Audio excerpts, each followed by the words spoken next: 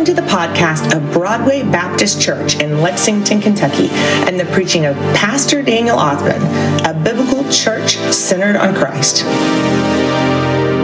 Us upstairs in Big Church, we want to open up our Bibles to the book of Mark. Mark chapter 15. This is a sermon here today on Jesus being arrested in his trial in front of Pilate. As you know, Resurrection Sunday is in 2 weeks. And we are preparing in our Bibles and reading the stories and seeing what God has to say for us leading up to this special Sunday where Jesus comes out of the tomb. Jesus was crucified on a day called Good Friday. That is the 2 days before Easter, and that is going to be on Friday. Easter's on a Sunday. And that is when, on Sundays, when Jesus came out of the tomb. And on that Good Friday morning is the time when we see in the Bible of when Jesus, early that Friday morning, he went to trial before Pilate. So I'm going to give you background information. So it's so important for us to know the story of what we call Jesus is what we call Holy Week. It's his last week on earth when he entered into Jerusalem, when he was betrayed, when he was tried, when he was crucified, and then when he was resurrected. Because I tell you why it's so important. You know, we always, of course, at Christmas time in December, we celebrate Jesus' birth. But you know, the birth accounts are only recorded in 2 of the Gospels. Jesus' resurrection and his crucifixion are in all 4 Gospel accounts. So it is a very important, significant event. Not only that, this is how we are saved. Because of Jesus Christ's resurrection, and Jesus is in heaven right now, we come to know the Lord. And that's how we will go to heaven. So you're in your Bibles in the New Testament book of Mark, Mark chapter 15. What's happening here? And you can actually follow along somewhat in your bulletin notes. Jesus Christ, and I preached on this last week, he was in this little garden called the Garden of Gethsemane. He would go there, it's right outside the city walls of Jerusalem. And he would go there regularly, and he would meet with his disciples and pray. Well, that last supper he had, with the Lord's Supper, on that Thursday night, he was there with his disciples, and Judas went out to betray Jesus. He went and received 30 silver coins and said, we're going to find a perfect spot that's away from all the crowds from the big city of Jerusalem so that we can do a quiet arrest of Jesus and haul him off for a kind of a secret trial. Because remember, he's getting arrested by basically the religious leaders, the religious police are arresting him, and the goal is to keep it quiet because they did not like this man Jesus whatsoever. So he gets arrested there in the Garden of Gethsemane by the Pharisees, the chief priests, the teachers of the law, the religious leaders. They quietly arrest him. All the disciples scatter. They abandon Jesus. Jesus, in the middle of the night, on that Thursday night, by this point it's probably even Friday morning, middle of the night, goes to see the high priest Annas and his father-in-law Caiaphas. He goes to see these 2 high priests, and they both condemn him. Then he is sent to what they call the Jewish ruling council called the Sanhedrin, and they condemn him. Well, the problem was going on in Jesus' time. Israel at that time was obviously the land as is today, but they were under occupation by a country called Rome, and that was run by Caesar, of course, in Rome, Italy. So even though they had condemned Jesus, the Sanhedrin, the Jewish religious leaders, had condemned Jesus to die because they were under Roman occupation, they did not have authority to actually carry out executions. Only the Roman government could do that. So they needed to get rid of Jesus. So what they had to do is they had to transfer him from religious court to Roman court. And Rome at that time was governed the area of Judea, which is where Israel is today. It was governed by a man named Pilate. Caesar is there in Rome, Italy, but he has delegated this religious area, and Israel is known for its religious zealots, people who were just passionate for religion, and they had to keep order. So Pilate was sent there to keep order of this place, religious order. So all of a sudden, Jesus comes to trial early on Friday morning. So this is probably like 7:30, 8 in the morning on Good Friday. And he comes to Pilate. And Pilate quickly realizes right off the bat that the religious leaders are up to no good right here. They don't like this guy. They're jealous. They're envious. So he's looking for a way out. Every time Jesus is being tried by Pilate, Pilate's always looking for a way out. So he knows at that time, he finds out Jesus is from Galilee. Well, there was another man named Herod who was over the Galilee jurisdiction. And he was in town that day. So he quickly sent him to Herod. All these so-called trials would probably just last a few minutes. These weren't lengthy trials whatsoever. So they sent him to Herod.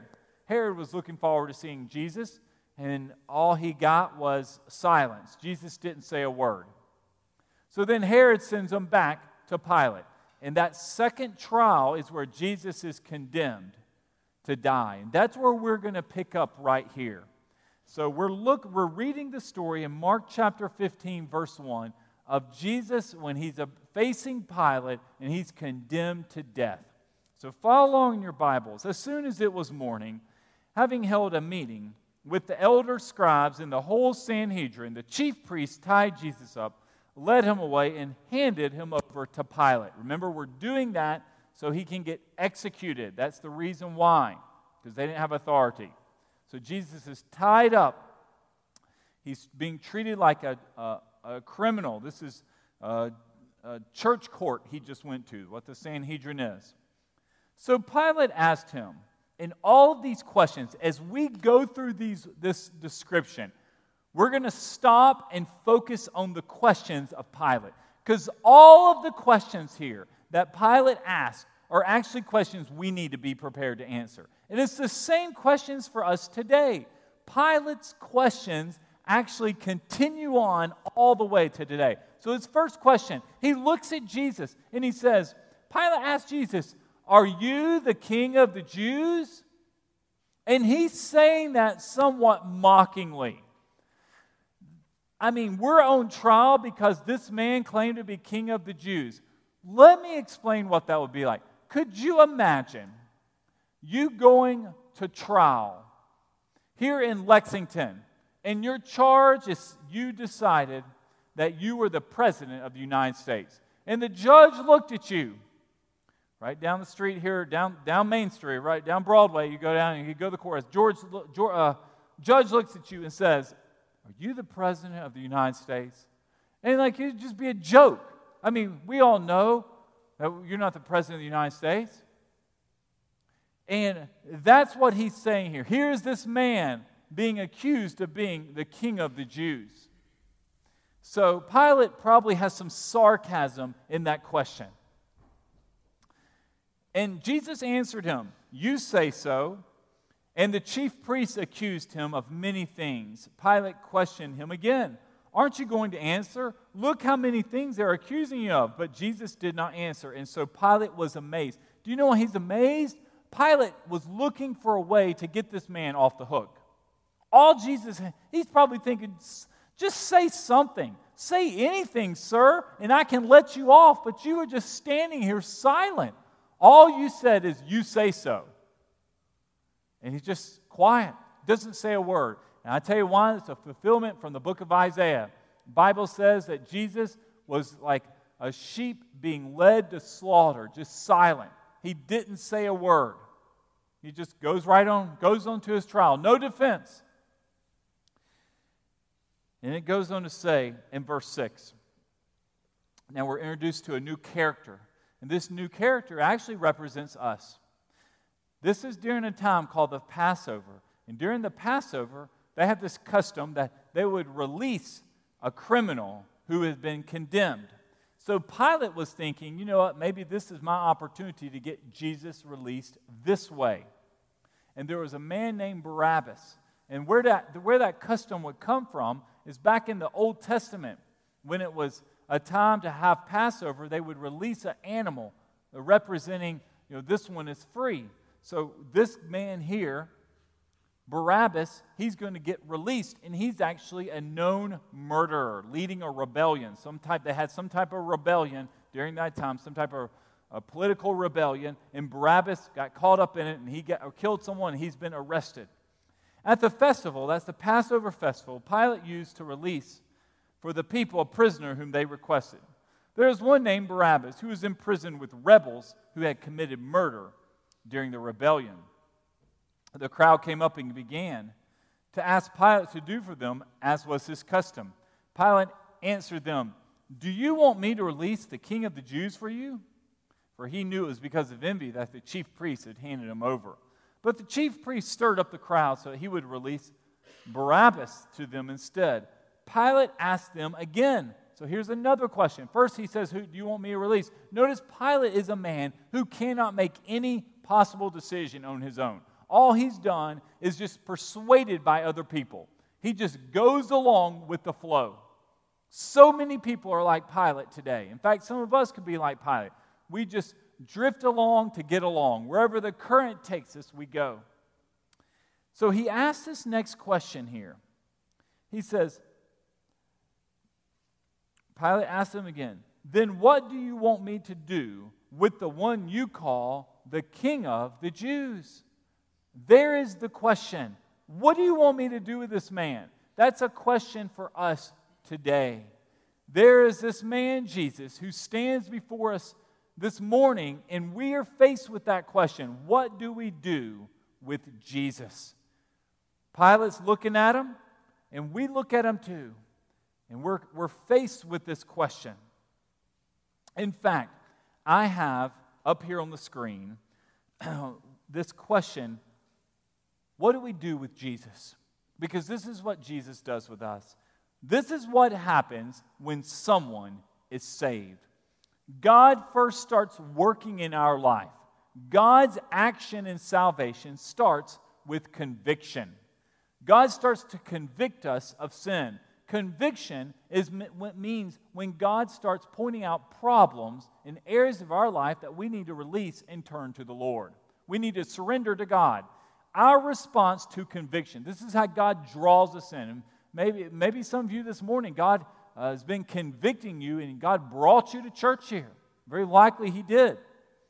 Our response to conviction is repentance.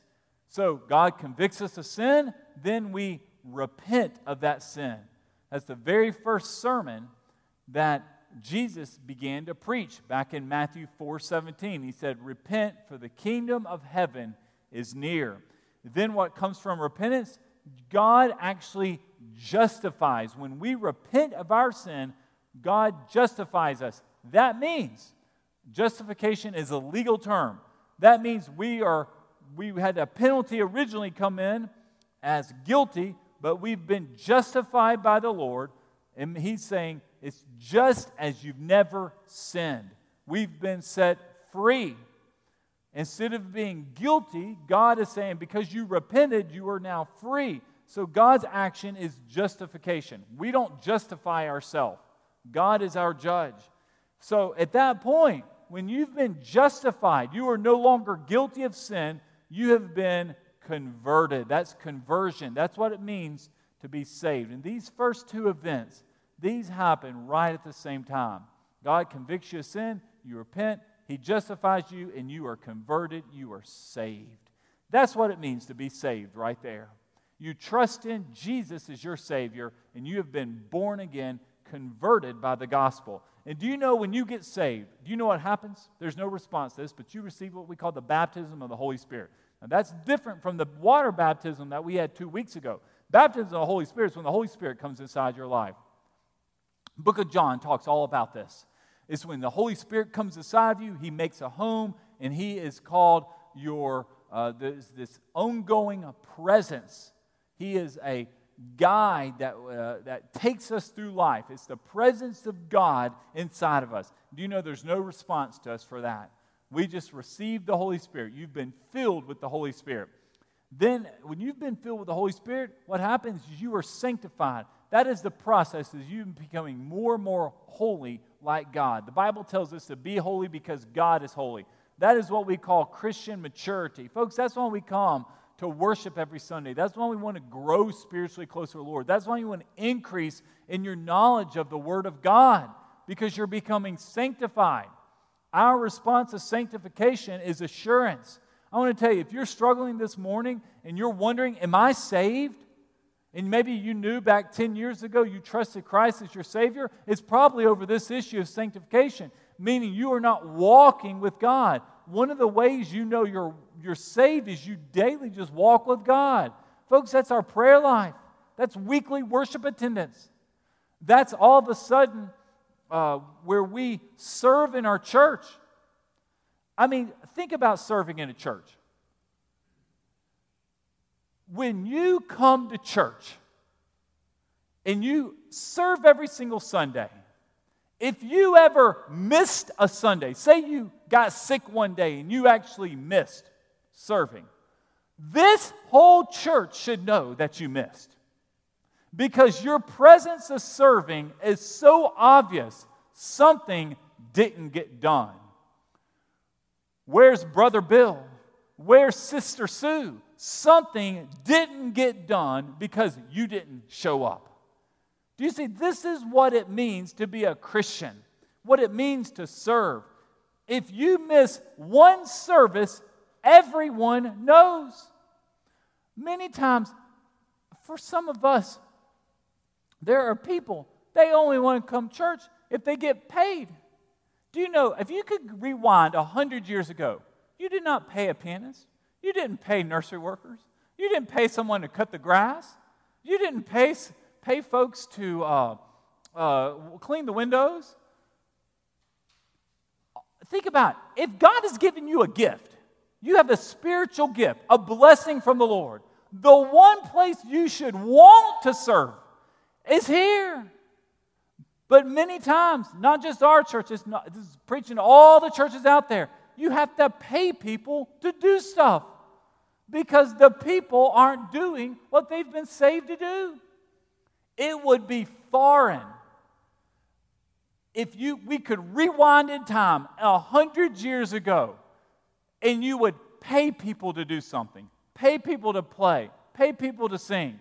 That was unknown, unheard of back in times. Pay folks to clean the church. Pay people to run the bulletin. Pay people to answer the phone. Unheard of. And what happens is this thing of sanctification, that is being more holy like the Lord. God has saved you, has gifted you, has given you gifts and abilities for the purpose of serving those through the church. And what happens for us is when we do that, we receive assurance. So if you're here this morning and you're wondering, am I even saved? Am I born again? That might be, and you know 10 years ago you got saved. I'll tell you, that's a sanctification issue. It means you are not growing, you're not serving like you should be serving the Lord. Jesus Christ saves us with the purpose for the bride of Christ. Do you know the church, this church, our church individually and the church, worldwide church as a whole, is called by Jesus the bride of Christ? Could you imagine, when we decide we do not need to go to church, and you are not interested in the people of church, and you're not wanting to be friends or be any or do ministry with the people of God, you're actually saying, Jesus, I love you, but I have no interest in a local church. That is completely foreign in the Bible. Completely foreign. Jesus wouldn't even recognize that. The people in the book of Acts where the New Testament church was started, they wouldn't even know what you're talking about if you spoke like that. The church is Christ. He describes the church as the bride of Christ. When we come to worship Him, we are worshiping this man who is being tried before Pilate. He is the author and the receiver of our worship. Why would you speak about the local body of church that way? Keep going here in your Bibles, right here. So he asked this question in verse 12. Then what do you want me to do with the one you call the King of the Jews? What do I do with this man? Pilate has no idea. Again, they shouted, crucify him. Get rid of him. They don't want him. Pilate said to them, "Why? What has he done wrong?" And the answer is, he's done nothing wrong. Jesus is the innocent, perfect Lamb of God standing on this trial before Pilate. He's done nothing wrong. And then this is where you see someone who gives in to the crowd. And I want to tell you, for us, if we are not rock solid in our belief, if we aren't convictional and understand how central the Word of God, how central Christ is in our life, we will be just like Pilate and we give in. This is what wishy-washy-ness looks like. I'll give you all for example. This week, I'm not going to tell you who, but I was watching the news this week, and this lady was promoting a Christian children's books. I actually buy and read Christian children's books. I have Sunday school class, I read them at home. I actually like children's books better than regular books. They're great pictures, easy to read, and they always tell a great story. And this lady was telling the story about this Christian children's book, and I could just tell by the way she spoke about the Lord, she's not even saved. This person doesn't believe the Bible. The way just the casualness about the God. You know, one of the things, when you know the Lord, when you have a deep, abiding relationship with the Lord, you can actually tell, not 100%, you can actually just talk to someone else. How people talk about God and how people talk about the Lord and Jesus, you can almost sense this person knows the Lord or this person does not know the Lord. Just in their language they use about God. If God, to a lot of folks, is the place we go to on Sunday mornings and a service you attend, and that's it, that's not who the Lord is. The Lord is our Savior. The Lord is the one here who's dying for our sins. This lady talked about, she went and wrote some Christian children's book. I went and looked her up on Instagram and said, there's no way. I could just tell by her Instagram posts. I went and scrolled through them, and I thought I knew it. The language she used, what the post she made, especially in the month of June and Pride Month, and all the other issues of the day that she went on rambling about. So this isn't a Bible-believing Christian. What she's talking about has nothing to do with what her book is about. And folks, for us, if we aren't careful, we will find our lives wanting to satisfy the crowd. Pilate has Jesus standing right there in front of him. And all he's hearing is, crucify him, crucify him, crucify him. They don't even want to let go of Barabbas. And so finally it says in verse 15, wanting to satisfy the crowd. That is a danger for us. That means to go along with culture, to please everyone else. Wanting to satisfy the crowd, Pilate released Barabbas to them. After having Jesus flogged, he handed him over to be crucified, and he pleased the crowd. Pilate there did not want to cause any type of revolt. He wanted to get a promotion. He wanted to get out of this area called Judea. He wanted to go back to Rome. So he just wanted to keep the chief priests, keep the religious leaders at bay. We don't want to start some big mess down here, so let's just go ahead and kill this one man, Jesus, and then everybody will quiet down. And Barabbas was set free. Folks, we're the Barabbas in that story. He's the one who was a murderer. He's the one that deserved death. You know, at Jesus' trial, this man was set free. And folks, that's us. We're the ones set free. And Jesus is taking Barabbas' place. He's taking the guilty one. The soldiers led him away into the palace. That is the governor's residence. So he's being led to Pilate's place. And they called the whole company together. They dressed him in a purple robe, just like that. That's a sign of being a king. Put him in a purple robe, twisted together a crown of thorns, and put it on his head. And they began to salute him, Hail, King of the Jews. They were hitting him with the head with a stick and spitting on him. Getting down to their knees, they were paying homage to him. You know, I love how they dropped their knees to mockingly worship Jesus. We always have to think, when's the last time we fell on our knees before the Lord? They did this to mock Jesus. We should be on our knees regularly. After they had mocked him, they stripped him of the purple robe. They took that robe back off of him, and they put his clothes back on here. Pilate's voice The voice of Pilate we see in this story is one that we need to be aware of today because Pilate speaks like so many other people around us. This is a conversation because Jesus isn't speaking. Pilate's the one asking the question. When Pilate speaks, he's speaking of a voice of one, a safety. This is what we have to warn for us from. Pilate wanted peace into his little country he was governing, the country of Judea and Palestine and Israel. And he knew it would be probably much easier. Even though he knew Jesus was innocent, it's easier to kill Jesus and keep these religious fanatics at bay so we didn't have any problems. Do you know, even when the Bible tells us in Luke's account, even when Pilate was about to sentence Jesus, he got a memo, a note from his wife saying, don't have anything to do with Jesus. He has caused me terrible dreams, meaning he was innocent. So Pilate knew. His wife said he was innocent. He knew he was innocent. He was looking for a way out to get this man as innocent, but because he wanted peace and safety. And a lot of times in our life, we can find ourselves making very safe decisions. And what a safe decision looks like today is when we want to, as Pilate did, satisfy the crowd. Let's just take the easy way out. We don't want to stir the pot. Let's not do anything that would be offensive to someone else. But here's what the thing is about the gospel. Jesus Christ, his message was offensive.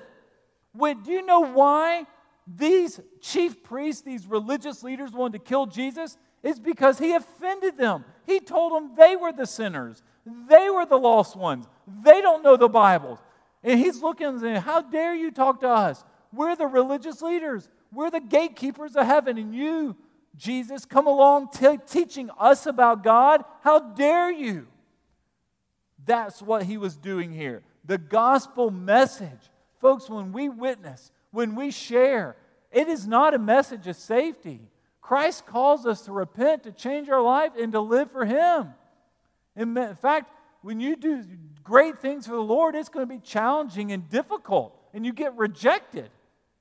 Not only that, the voice of Pilate today, it's a voice of compromise. The voice of compromise means that you literally just, when you're at school, when you're at college, when you're at work, you just compromise your beliefs. When you're dating someone, you compromise your beliefs. When you're with other friends, you would do things that you know are wrong according to the Bible, yet you do it. And how did Pilate compromise? He knew this man was innocent, yet he had him killed.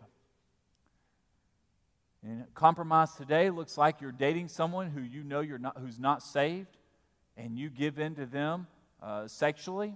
Compromise today means all of a sudden you're stealing from your employer. Compromise today means men, you're on your phone looking at inappropriate websites. It's stuff you know that's wrong. Safety is when you don't speak up. Compromise is when you just quietly just give in. You don't even speak up. You know it's wrong the whole time, but you just give in. That's Pilate. He knew this was wrong. It's a voice of compromise. He's just going along with what they want. And not only that, what does Pilate do? When every time he speaks, it's the voice of a lost man. When we listen to people like Pilate, people who are wishy-washy, people who cannot stand for truth, people who cannot stand on the Word of God, you're listening to a lost man. And the lost man voice is all around us. A lost man is someone who is not saved and someone who's not going to heaven. They, in fact, are going to hell. And if you aren't careful, every time we turn on our TVs and we watch movies and we listen to the radio and the music, if you don't guard what's coming into your ears and your mind, you are listening not to the Lord, you're listening to lostness. And that's what Pilate was speaking as. This is the voice of a lost man. And when he finally released Barabbas and turned Jesus over to be flogged, he's listening to the chief priests who were lost. Pilate was lost. Even his wife had more wisdom than he did. But he did not listen. This morning we look at this passage. And this is a convicting message because Jesus speaks to us through his word. And for all of us here this morning, we see what happened to Jesus. And we get this question that Pilate asked, what do you want me to do with the King of the Jews? Like, you've got this man Jesus standing before you. What do you do with him? And our answer for us today is that when we are confronted with the gospel, and the gospel is Jesus, when he is standing before us, when he moves in our hearts, we have to say, Lord, I'm either going to line up my life to you, to what your word says, or I'm going to live for myself, live as a lost man does, as Pilate did. And we live a life that lines up with Christ, or we're just like Pilate. He wanted a promotion. He wanted peace and safety in his land. He compromised, knowing he killed an innocent man. And not only that, he's just a lost person, just going about his day. This is just another trial for him. And just move on with that. And this morning I ask you, if Jesus is convicting you of sin, he's speaking to you today, and you need to respond to the Lord. And our response is repentance. Jesus wants you to be saved. Christ calls us to the cross. Just like they fell down at Jesus' feet, we fall down at Jesus' feet and say, Jesus, I'm a sinner. I need you. I cannot go through life without you. I am not saved, and I need to be born again. When we cry and call out to the Lord, he answers us, and he justifies us, and he converts us. Our response is turning away from our old, dead life and turning to the Lord. That is what Easter, that is what the Resurrection Sunday is about. The new life in Christ. He has come out of the tomb. We no longer live an old life. We live a new life in Christ. I'm going to give us an opportunity, give you an opportunity to get saved this morning. So I want you to bow your head and close your eyes. If you've never trusted in Jesus as your Savior, he wants to be your Lord and Savior right now. You can do this. I'm going to pray a prayer, and I want you to follow along. And you pray it silently. Jesus can read your heart. He knows everything you say, even when you say it not even audibly. You say it to yourself. Dear Jesus, I am a sinner. I nailed you to the cross. I stand guilty. Lord, save me.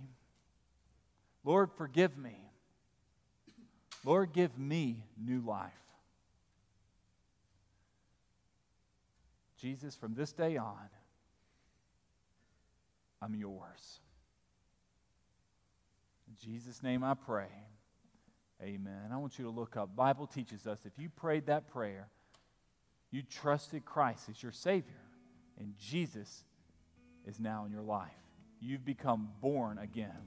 The way we want to end this worship service is we end every single worship service. We give you an opportunity to respond to God. Christ calls us publicly, boldly. We come to God and say, I've given my life. If you got saved this morning, if you prayed that prayer, or maybe you misprayed that prayer, you want to pray it again, you come forward, take my hand, and say, Pastor, I want to get saved, or I just got saved, and I'm ready to follow Jesus this morning. This is your time that you join our church, you come forward and get baptized, you come forward and say, I got saved today. So we're going to stand together. Beach and our band's going to lead us in our final song. We're going to sing our closing song. I stand out front, and you respond to the Lord.